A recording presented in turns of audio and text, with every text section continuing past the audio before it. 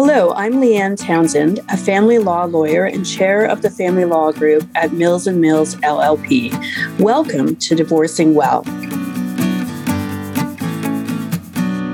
In this week's episode, we're talking about how to get the courage to safely leave a marriage. And I'm really excited to have on the podcast today a guest by the name of Tiffany Fambro.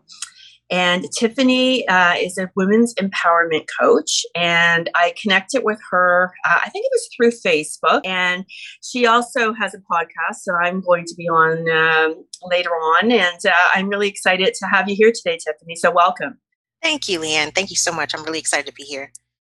Why don't you start by just telling listeners a little bit about yourself and the work you do and your own kind of journey to where you are now? Absolutely. Well, as Leanne stated, I'm a women's empowerment coach. I help women build their confidence, build their self-esteem, and really get clear on their goals so they can create a plan to move forward faster. One thing that my one-on-one coaching clients always says is like, Tiffany, I didn't even realize how much I wanted to do until I started working with you. And we opened up that space within where they felt comfortable enough and vulnerable enough to actually ask themselves the question, what is it that I really want in life? And what is it going to make me happy? And so that's the type of work that I do. Of course, I do one-on-one coaching. I have actual online programs that I do. So there's so many ways that women can contact me. And as far as how I got on this journey, I myself, started off years ago. I went to school, got an education, got married, got the corporate career. I did the things that in my family I was taught to do. This is what it means to be an adult. This is what it means to be responsible. And I did all those things. And by the end of it, I'm like, okay, I've got all this stuff and I'm not happy. I'm still miserable. And part of that is because I never really asked myself the question, well, what type of life did you want? What is going to make you actually happy? Because I did the things that I said I was going to do, but those were not the things that made me happy. And basically, long story short, I was in a draining marriage, a very demanding corporate career. I was overweight, I was unhealthy, and I was like, okay, I have to get control. So the first thing I did, I took control of my health. I started walking. That turned into a jog. I started researching healthy eating. I eventually got into bodybuilding. I started doing bodybuilding competitions. And that just led to a whole healthy lifestyle. And so when I got on that journey, I really started digging deeper into myself, asking myself, what are the next steps? What do you want to do with your life? And as time went on, because my marriage became so harsh, I ended up getting a divorce, which again was another part of the journey. And then I ended up getting laid off my corporate career, which was another part of the journey. But all through that process, it just continued to lead me to what I was supposed to be doing, which was starting a women's empowerment company to help other women who were in the space that I was in get past that and move forward. Oh, that's amazing. And often the best people to help others are people who've been through the experience themselves and can relate. So it's I think your background, obviously, it sounds like it was meant to be where you are now. Absolutely, Leanne. Now, in terms of the topic today, my first question for you would be, who needs to have a safety plan? Is it something, everybody needs if they're in a marriage and they're, thinking of leaving, or who needs one and why?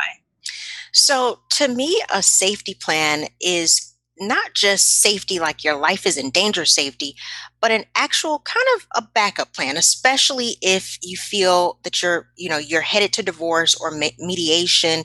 It's kind of like the what if plans. I know a lot of people don't like to talk about prenups and all that type of thing because they want to believe that, marriage is going to last forever. And I hope it does. But for a lot of women, I say, when you go into marriage, also kind of think about, well, what if things don't work out exactly the way, they're going to be? Do I have money in the bank? Do I have my own bank account? Do I have, is there someone, a close friend that I have that I could call just in case, we get into an argument one night and I just need to go to someone's house? So that's kind of preliminary kind of, what if circumstances. However, when you talk about a safety plan in particular, I especially think women who are being in a domestic violence situation definitely need to have a safety plan, especially if they're staying with their partner, they're for whatever reason choosing to stay. You need to have a safety plan in place, meaning that you need to be in a situation where you have literally thought to yourself, when this person comes home and they're getting into, because a lot of times what you see in domestic violence circumstances, the predator has a pattern or the offender has a pattern. And 9 times out of 10, the person who is in the victim position knows that pattern. If the person comes home and they're arguing and they're loud, instead of staying in the kitchen where they're not, where there are knives, or staying in a room where there's a weapon, try to move the conversation to a neutral place. If you can keep an extra phone in the house where you can easily get to it so you can call 911. If you can have a code word with your children, if there are children or other family members in the home, where when the agitator is starting to get riled up and you see that pattern, that you can say that code word so they know, okay, it's time for us to go in the back room, or it's time for us to go to our neighbor's house and get our neighbor and to call 911 or call the family member. So in those circumstances, as a person who is in a domestic violence situation and choosing to stay with that partner, you definitely need to have a plan in place so that everyone in the home knows what to do and how to do it should the agitator start up. So that is one circumstance. And Leanne, I want to say this because I really want your listeners to understand. I actually did an internship when I was in college with a domestic violence unit of a major police department in a major city. And so these weren't things that I just learned from my own personal experience with my ex-husband. These are things that I learned in college. My background is psychology and public health. And so I worked with domestic violence victims. I've worked in social services. So these are things that I had to learn in my professional past career to help the women in those circumstances be safe. Yeah, and safety is so important.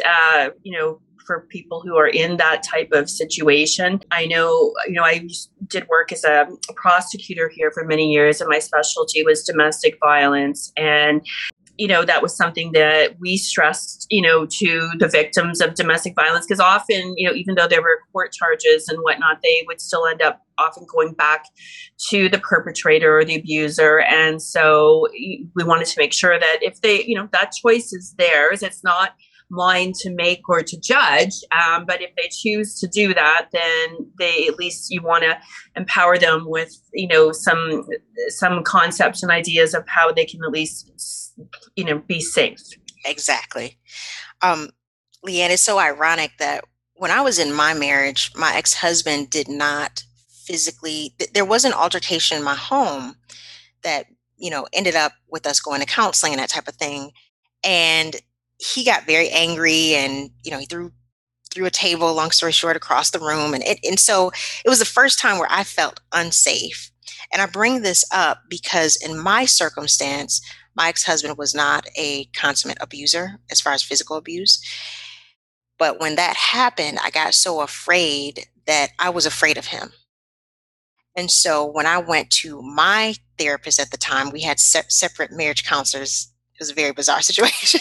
We had separate counselors that we were seeing. She said, hey, I can coach you on how to stay in this situation, just like you explained, or I can show you how to get out.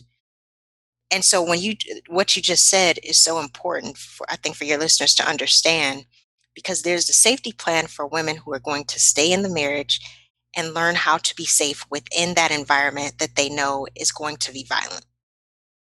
Yeah, and I think that's really true. So if someone out there is listening and they are in an unsafe marriage and they're not ready to leave yet, we'll talk about the ones who are ready to leave in a moment, but they're not ready to leave yet. What are some of the things you would say to them, would be good, important components that they have for a safety plan? Absolutely. The ones who are going to stay, who are not ready to leave yet, I definitely would say make sure that you try to have a separate account or some stash money just in case, there's a day where you at least need to get away for a short period of time. I would definitely say make sure you have a safety friend, whether it's a neighbor or a family member that you can call who kind of knows the circumstance and knows that when you pick up the phone, there's a safe word. So if you have to talk to them, and I've heard women say, I'm calling pizza, maybe pizza pepperoni is your safe word if the abuser's in front of you. So have that safe word so that when whoever you call, they know what you're talking about. Make sure that if you have people in the house with you, they know the safe word so that when you say it, they know that means to go run to the neighbor or run to your friend's house or just get out of the house in general. The other thing I would say is when it comes to weapons, take inventory of the weapons that are in the house and try to make sure those weapons are not in a place where the agitator can get to them easily. And I would say if you can, if you know, as a woman who's listening to this, if you feel comfortable having a weapon somewhere in the house where the agitator does not know about or the children don't know about, then make sure you have that somewhere you can get to it easily. I mean, clearly you don't want anyone to get hurt in any circumstance. You want there to always be a nonviolent solution. But when it comes down to your life or their life, choose your life. And that's a horrible thing to say, but it's the truth. The other thing that I say is if you're in that circumstance, if you can, if you feel comfortable enough, reach out to a counselor or a therapist, someone that can support you through the circumstance to see if at any point there is a way out. I know some women, when it comes to their children, they're like, absolutely not. I cannot leave I can't leave because of the children, or I can't leave because of he'll kill me, or I can't.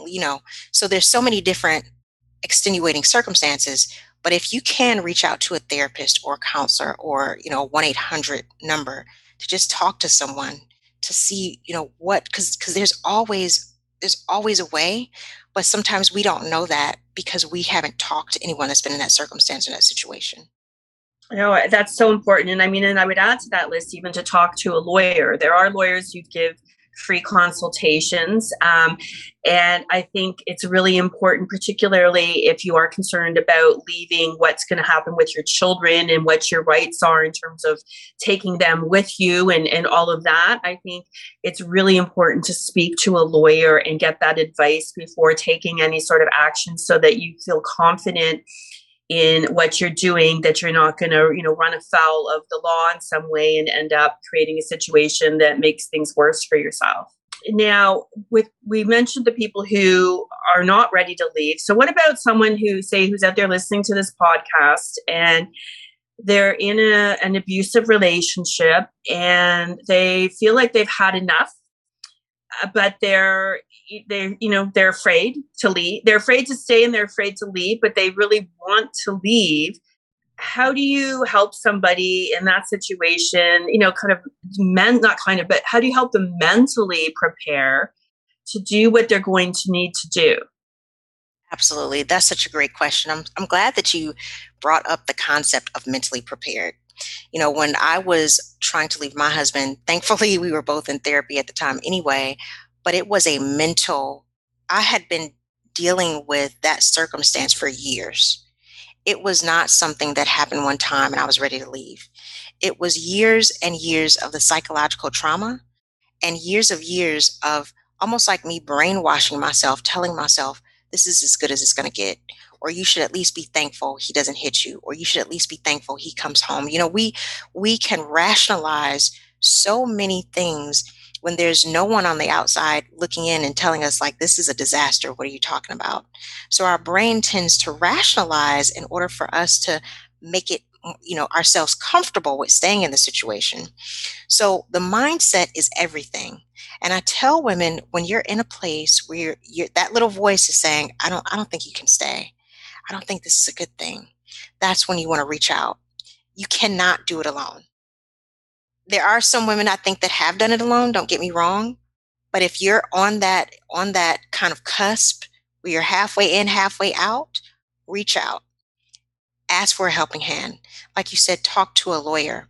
Figure out what your rights are. Talk to a therapist. I highly recommend women going to a therapist or a counselor and someone who really specializes in divorce, because they have so many ideas and concepts and suggestions and resources that can help you.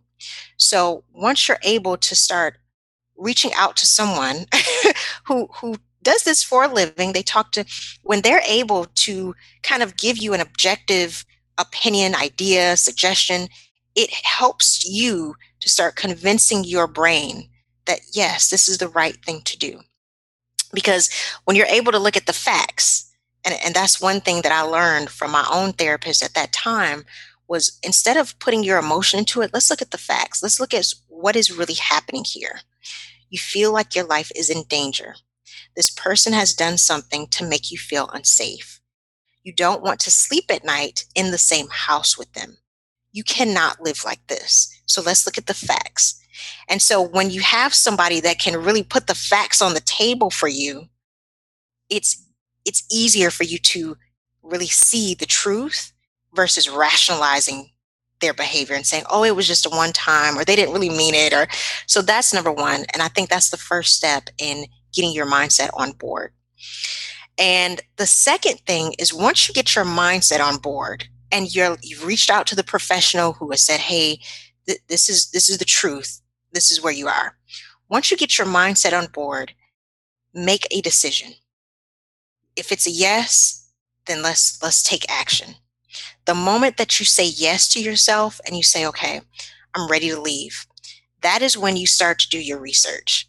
That is not when you start to move out of the house. Mhm. That is when you start to do your research, talk to a lawyer, start learning the laws of your state. One thing, Leanne, in my circumstance that I did, I started talking to lawyers as well before I even said anything to my ex-husband about divorce or any of that. I started to learn the laws of the state. I owned property before I met him, so I needed to learn things about property. I needed to learn things about and I was in Atlanta, Georgia at that time here in the United States. So what are the laws? Because I had property in a different state, so I had to learn the laws of that state. We thankfully didn't have children, but some states you have to be separated for a period of time before you can actually get divorced. So I had to figure out, does he have to move out of the house? So you want to start learning those things, whatever country you're in, whatever state you're in, whatever area that you're in, municipality that you're in, before you even start doing anything else. So once you kind of get established with the laws, that kind of helps you to understand, okay, what are the next steps? The next thing that you need to do is if you have a joint account, you need to have a separate account as far as a banking account. Open it up in your name. Make sure that the people at the bank, whoever is in charge, knows that this is your private account. It is not, your husband's name is not on it, or your spouse's name, whoever that is not supposed to be on that account. And you can go through different alerts and work with the bank to establish that no one can access this account but you. Or you can also put a family member on the account so that the family member has access and you have access, but that ex spouse or partner does not have access to it. The next thing you want to do is establish a safety place. So I ended up getting a storage unit that my ex-husband did not know about. And what I started to do with that storage unit, and it was in an area that I could get to quickly, but not in an area that he would think to go to, like a whole nother part of town that he wouldn't even think about. So I got a storage unit and I slowly started to put things in boxes and take it to the storage unit when he was at work or when he was out of town for work. Things that he wouldn't have missed, which you'd be amazed at how sometimes your spouses don't pay any attention to your stuff. um, and you want to make sure that you go through paperwork. So if you have paperwork, very important documents, those are things when your spouse or your soon-to-be ex or partner is not in the home, start going through the important paperwork that you all have. If there's any documents that you need to make a copy of and put in your storage unit, start making copies of it and put in your storage unit. So the idea is that you're slowly moving things that are of importance outside of the home and putting it in a storage unit, or if you have a friend's home that you feel you can safely put things there, whatever the circumstances, have a place. The other thing you want to do, have a person. You want to have a person that's, whether they're a family member or a trusted friend, that you're telling them what you're doing, so they know if anything were to happen to you, this was what she or he was doing when they were creating their exit strategy. They were in the midst of separation. They were moving things to a storage unit. They were talking to attorneys about divorce. They were talking to, a counselor or a therapist or whatever it may be. These were the things. Write it down. Write down dates and times and things so that your person, your friend or your family member has a record of everything that you were doing during this time. And the reason that I think this is so important is because, Leanne, my ex-spouse was the type of person, he was very, very outgoing. He was very friendly. People loved him. But when we were home, when he got angry, he went from 0 to 100 in 60 seconds. And so he would not, by the time he got so angry, he was literally screaming and throwing, and to the point where he literally would have to step away to calm down. And even he would say, I don't know why I got so angry. To me, that's the scariest situation, because those are the people that, and again, I'm not trying to scare your listeners, but when you hear about those circumstances where the spouse was so nice and then the next day they killed their wife or their husband, it's like you didn't see it coming. But it's because they didn't believe they could do something like that, because they had no control over that anger. And later on, we found out that he suffered from intermittent explosive personality disorder. So when you're dealing with someone that has a mental health issue, you don't know, and they don't know, how quickly they can pick up that knife or pick up that gun or whatever it may be in the passion of the moment and harm you. No, that's very true. I think I know in my training that I've gone through on domestic violence, one of the things they talk about is when there is and this is kind of one of the differences between Canada and the US with the gun control laws. And I have to confess, it's probably it's especially a Canadian thing. I am anti-gun, and we don't need to go down that whole path, because I know in the US it's a very controversial subject, strong views on each side. But, I think the research shows that when somebody gets angry, if they have access to a weapon, like a gun, it's more liable to be used than if there isn't one that they have access to. So, I think that that's something for people to be, mindful of if they are living in a home where their partner has, legally owned guns and whatnot.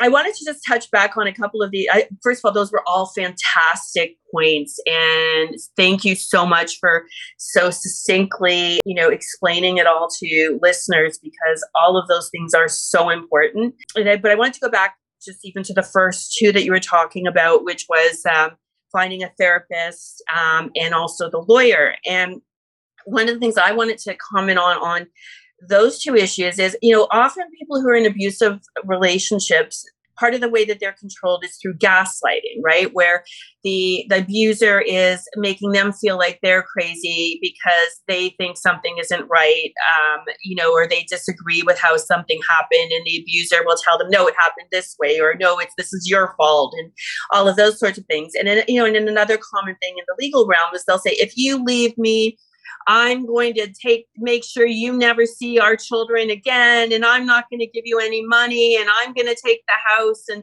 all of these things. And so, why I like the fact that those were like the first two things you said is because I think when you talk to the therapist is going to reinforce that you're not crazy and that your perception of reality is accurate. So you'll be like, okay, yeah, I'm not going crazy. This is abusive. This is wrong, all of that. And then when you talk to the lawyer is going to tell you, no, he can't take your children away from you. No, he can't just take the house, and no, he can't not pay support. And the lawyer can put to rest all these threats that he might be making that you may, because you've been in this relationship and that's what he's been telling you, you may believe that that's the case. So you need to educate yourself and get this outside knowledge so that you know accurately, not through the abuser, but through outside professionals, what is real, what isn't, and what your rights are. So you can feel confident that when you leave, that whatever he's threatening is going to happen, he'll lose if he tries to do that. And I love that you brought up gaslighting. I mean, we could that could be a whole other podcast about gaslighting. But yes, when it's just you, and it's unfortunate, but when you're the victim and you've been in that situation with that person. And one thing that I went through, Leanne, and maybe some of your listeners can relate. He and I had been together a total of 10 years. And so we didn't have any children. It was just us. And we were best friends and we depended on each other. And so when your relationship is so emotionally intertwined, you start to second guess yourself and say, I can't leave. What will he do without me? How will he go on? Because that's one thing that abusers often do. When you go through the cycle of abuse, you go through the agitation, then the abuse, then you go through the honeymoon stage. And when you're in that honeymoon stage, they say, I can't live without you. Please don't leave me. You're my everything. They use those emotional words because they know those are the things that will bring that victim back in to the fold. Yeah. But then the cycle, then it continues all over again. Yeah, no, that's so true.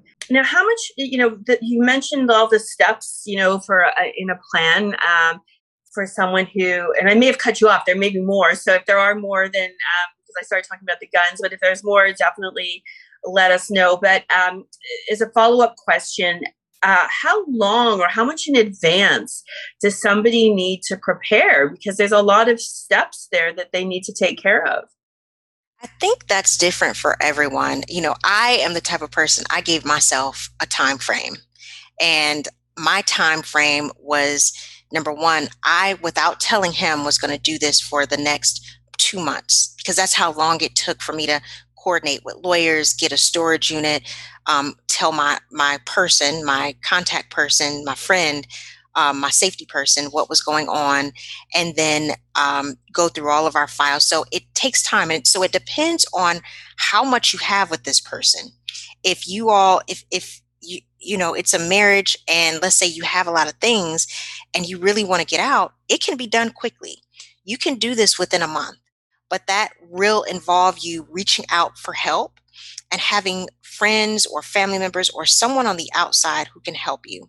So I think it depends. And then I think you have to look at your life, depending on what you got going on in your life. If you have children and you say, well, I don't want this to happen while the children are in school, it might be best till we wait for me to wait till the summertime to actually not do the research and not start up the exit strategy, but actually tell the aggressor what's happening, because you want to make sure the children are in a safe place.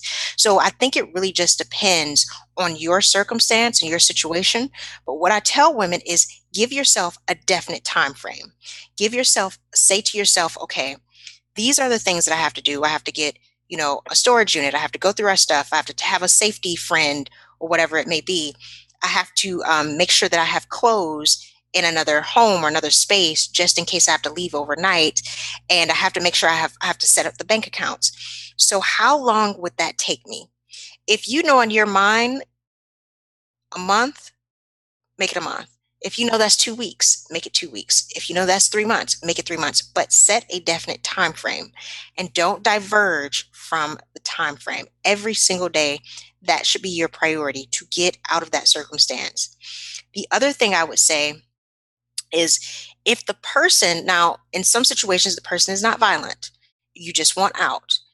However, if the person does make you feel unsafe, I'll say that, then again, do these steps first to make sure all the kind of preliminary things are done before you confront that person and say, hey, I want a divorce, or hey, I want out.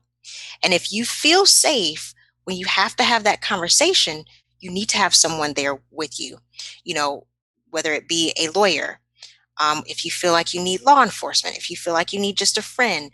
But if you know that that person could potentially get violent, do not have that conversation without someone else being present that could protect you should they get violent when you tell them that you want to leave.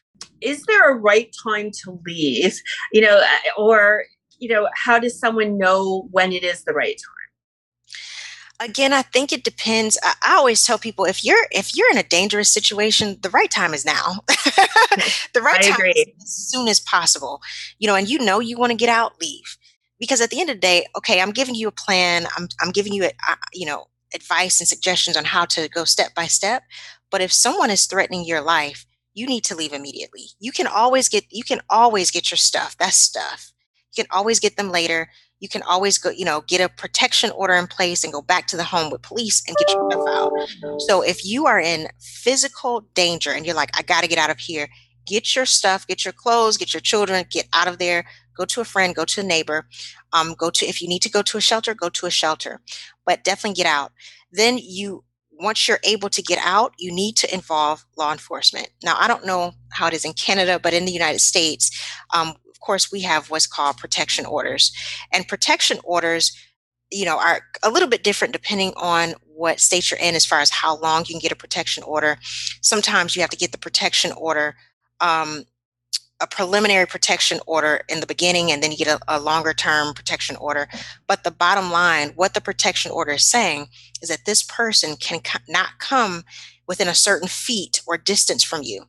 Once you get the protection order in place and all of your stuff is still in the home, you then can establish a situation where the police can escort you to the home.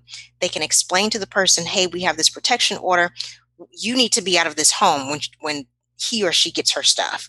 And so if you need to get out immediately, then I would say go that route and then get your stuff out when, you have protection around you. Yeah, and just for listeners here in Canada, we have something kind of similar called a restraining order. So you can get the restraining order so that that person can't come within a certain distance of you or contact you, and then arrange with the police to go and get your belongings. You could also get an order for exclusive possession of the matrimonial home. That I would recommend you get a lawyer to do that. But if you are a victim of abuse, that is a ground to be able to get exclusive possession. So the abuser will have to leave. And then, of course, if they are threatening you, like threatening your life, threatening to cause harm to you, or being physically violent with you, you can always report it to the police, and the police will come and charge the abuser. The abuser will be removed from the home, and if released from jail, will be put on conditions of their bail not to attend at the home and not to have contact with you. And so I, encourage anyone who's listening, if if they are suffering physical violence, that they, seriously consider going that route. If someone out there is listening and say they're isolated, because a lot of people who are in abusive relationships, part of the abuser isolates them from people. So say they feel like they don't have any friends, and maybe they live far away from their families, across the country or something like that. What resources? Now, I know this is going to be obviously dependent on, local, aspects, but what are the types of resources that are available to people out there who, feel like they don't have anyone else they can reach out to? Well, in most, at least in the United States, and I would say Canada too, I think in most countries, in most states, in most provinces, they have a domestic violence resource center. Now, it may be a situation, I've worked on projects in my past life. I was in public health. So I had to work with communities across the country.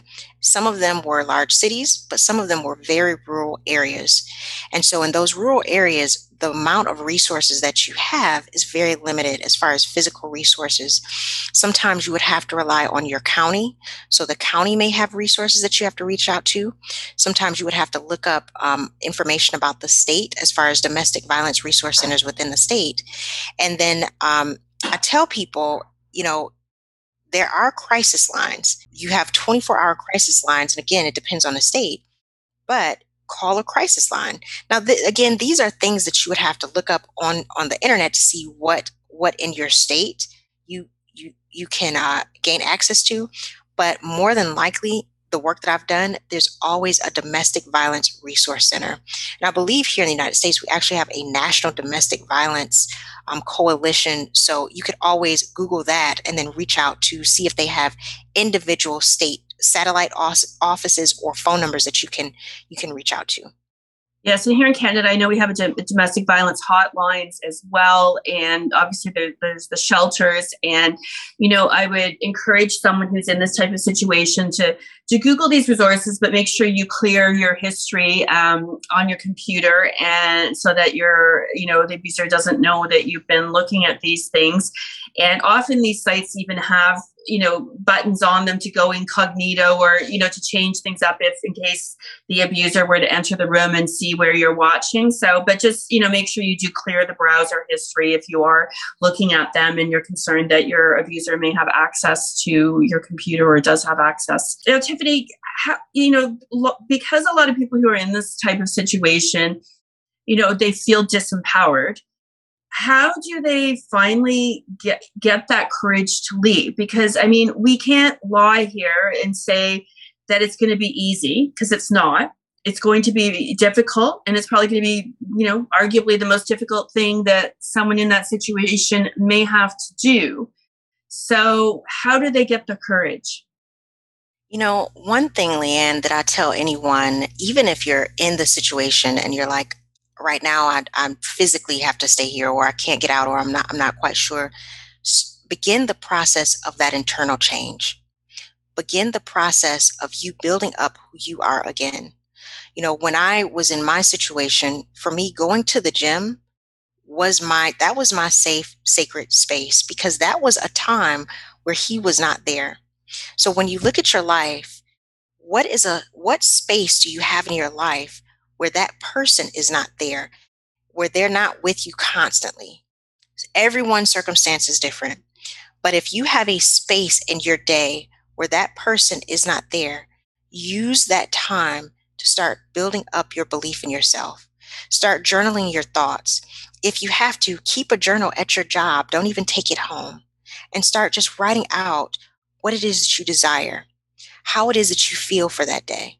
Just start expressing yourself, what it is you like, what it is that you didn't like. And it sounds like a very simple thing to do, but that's the beginning of you stepping back into you, of you getting to know the person that you were before you met this person, before you got involved in a situation.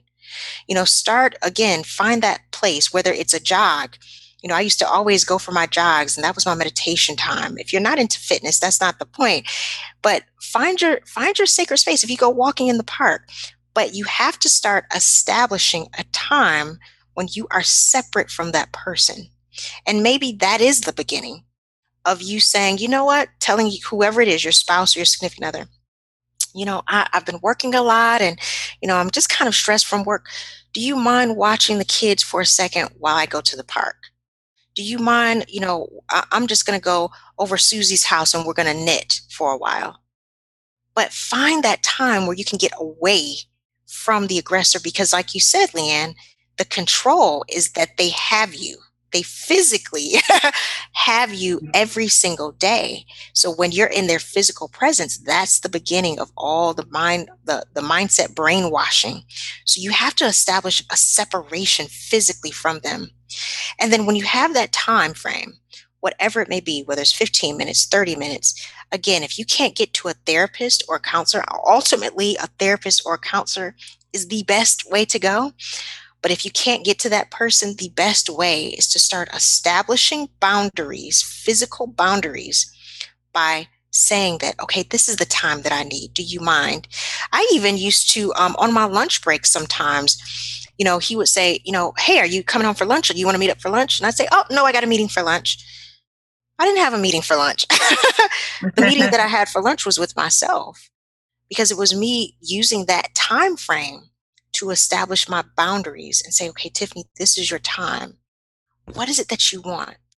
Because Leanne, what I find, even when I'm coaching my clients that are not in circumstances like this, what I find is that the biggest issue with their mindset is that they haven't allowed themselves time to have that quiet time to ask themselves, what do you want?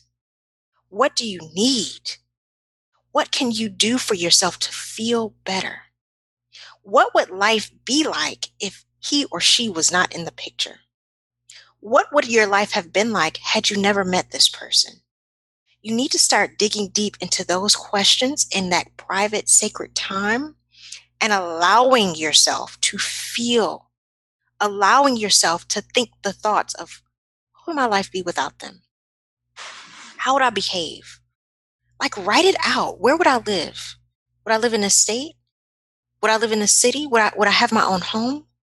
What does that world look like? Because until you can establish in your mind what life would be like without them, it's very difficult for you to establish it in the real world. So give yourself that time. Yeah, that makes so much sense. Now, how can listeners find you if they'd like to work with you or learn more about what it is that you do? Absolutely. So, Leanne, I am on all social media. My website is www.cccwomen'sempowerment.com. I am also on Facebook in my private Facebook group. I am Clarity, Confidence, Courage, Women's Empowerment. On Instagram, I'm Tiffany J. Fambro. And on LinkedIn, I'm Tiffany J. Fambro. So if you just Google Clarity, Confidence, Courage, Women's Empowerment, all of my information pops up as well. That's wonderful. Well, thank you so much. I think this is one of my favorite podcasts because I think this information is so important. And I think that you've so, eloquently summarized a lot of the key things that people need to know if they're in this type of situation. So thank you so much, Tiffany, for coming on the podcast today. Sure. And Leanne, before we stop, I just want to mention one other resource that I meant to say. And that is when, if you work, in a corporate place or a job or whatever it is, it may be a circumstance if you feel, that you're in a dangerous situation or just, a situation where you don't feel comfortable with that person. Alert a coworker or a manager or someone that you can trust at your job. That's one thing that I had to do. I had to establish that. And I know I'm a private person. Well, I was a private person. And it was very difficult for me to open up to my manager and say, hey, this is what I'm going through. But I had to do that when I was getting divorced because he knew where I worked.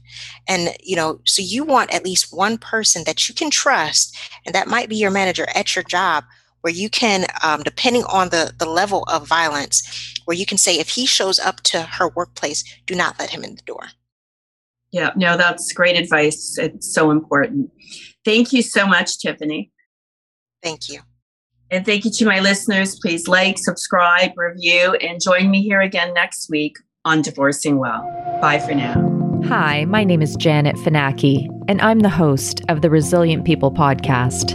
I interview regular people from around the world who've experienced something major in their lives, bounced back, and found a purpose in helping others be resilient too. They're folks like you and me, and their stories are totally relatable, extraordinary, and inspiring. I had no idea what I could do until I did it. But it's the motivation of doing for other people that need support, need help, that you're able to really push and dig and find what you can do.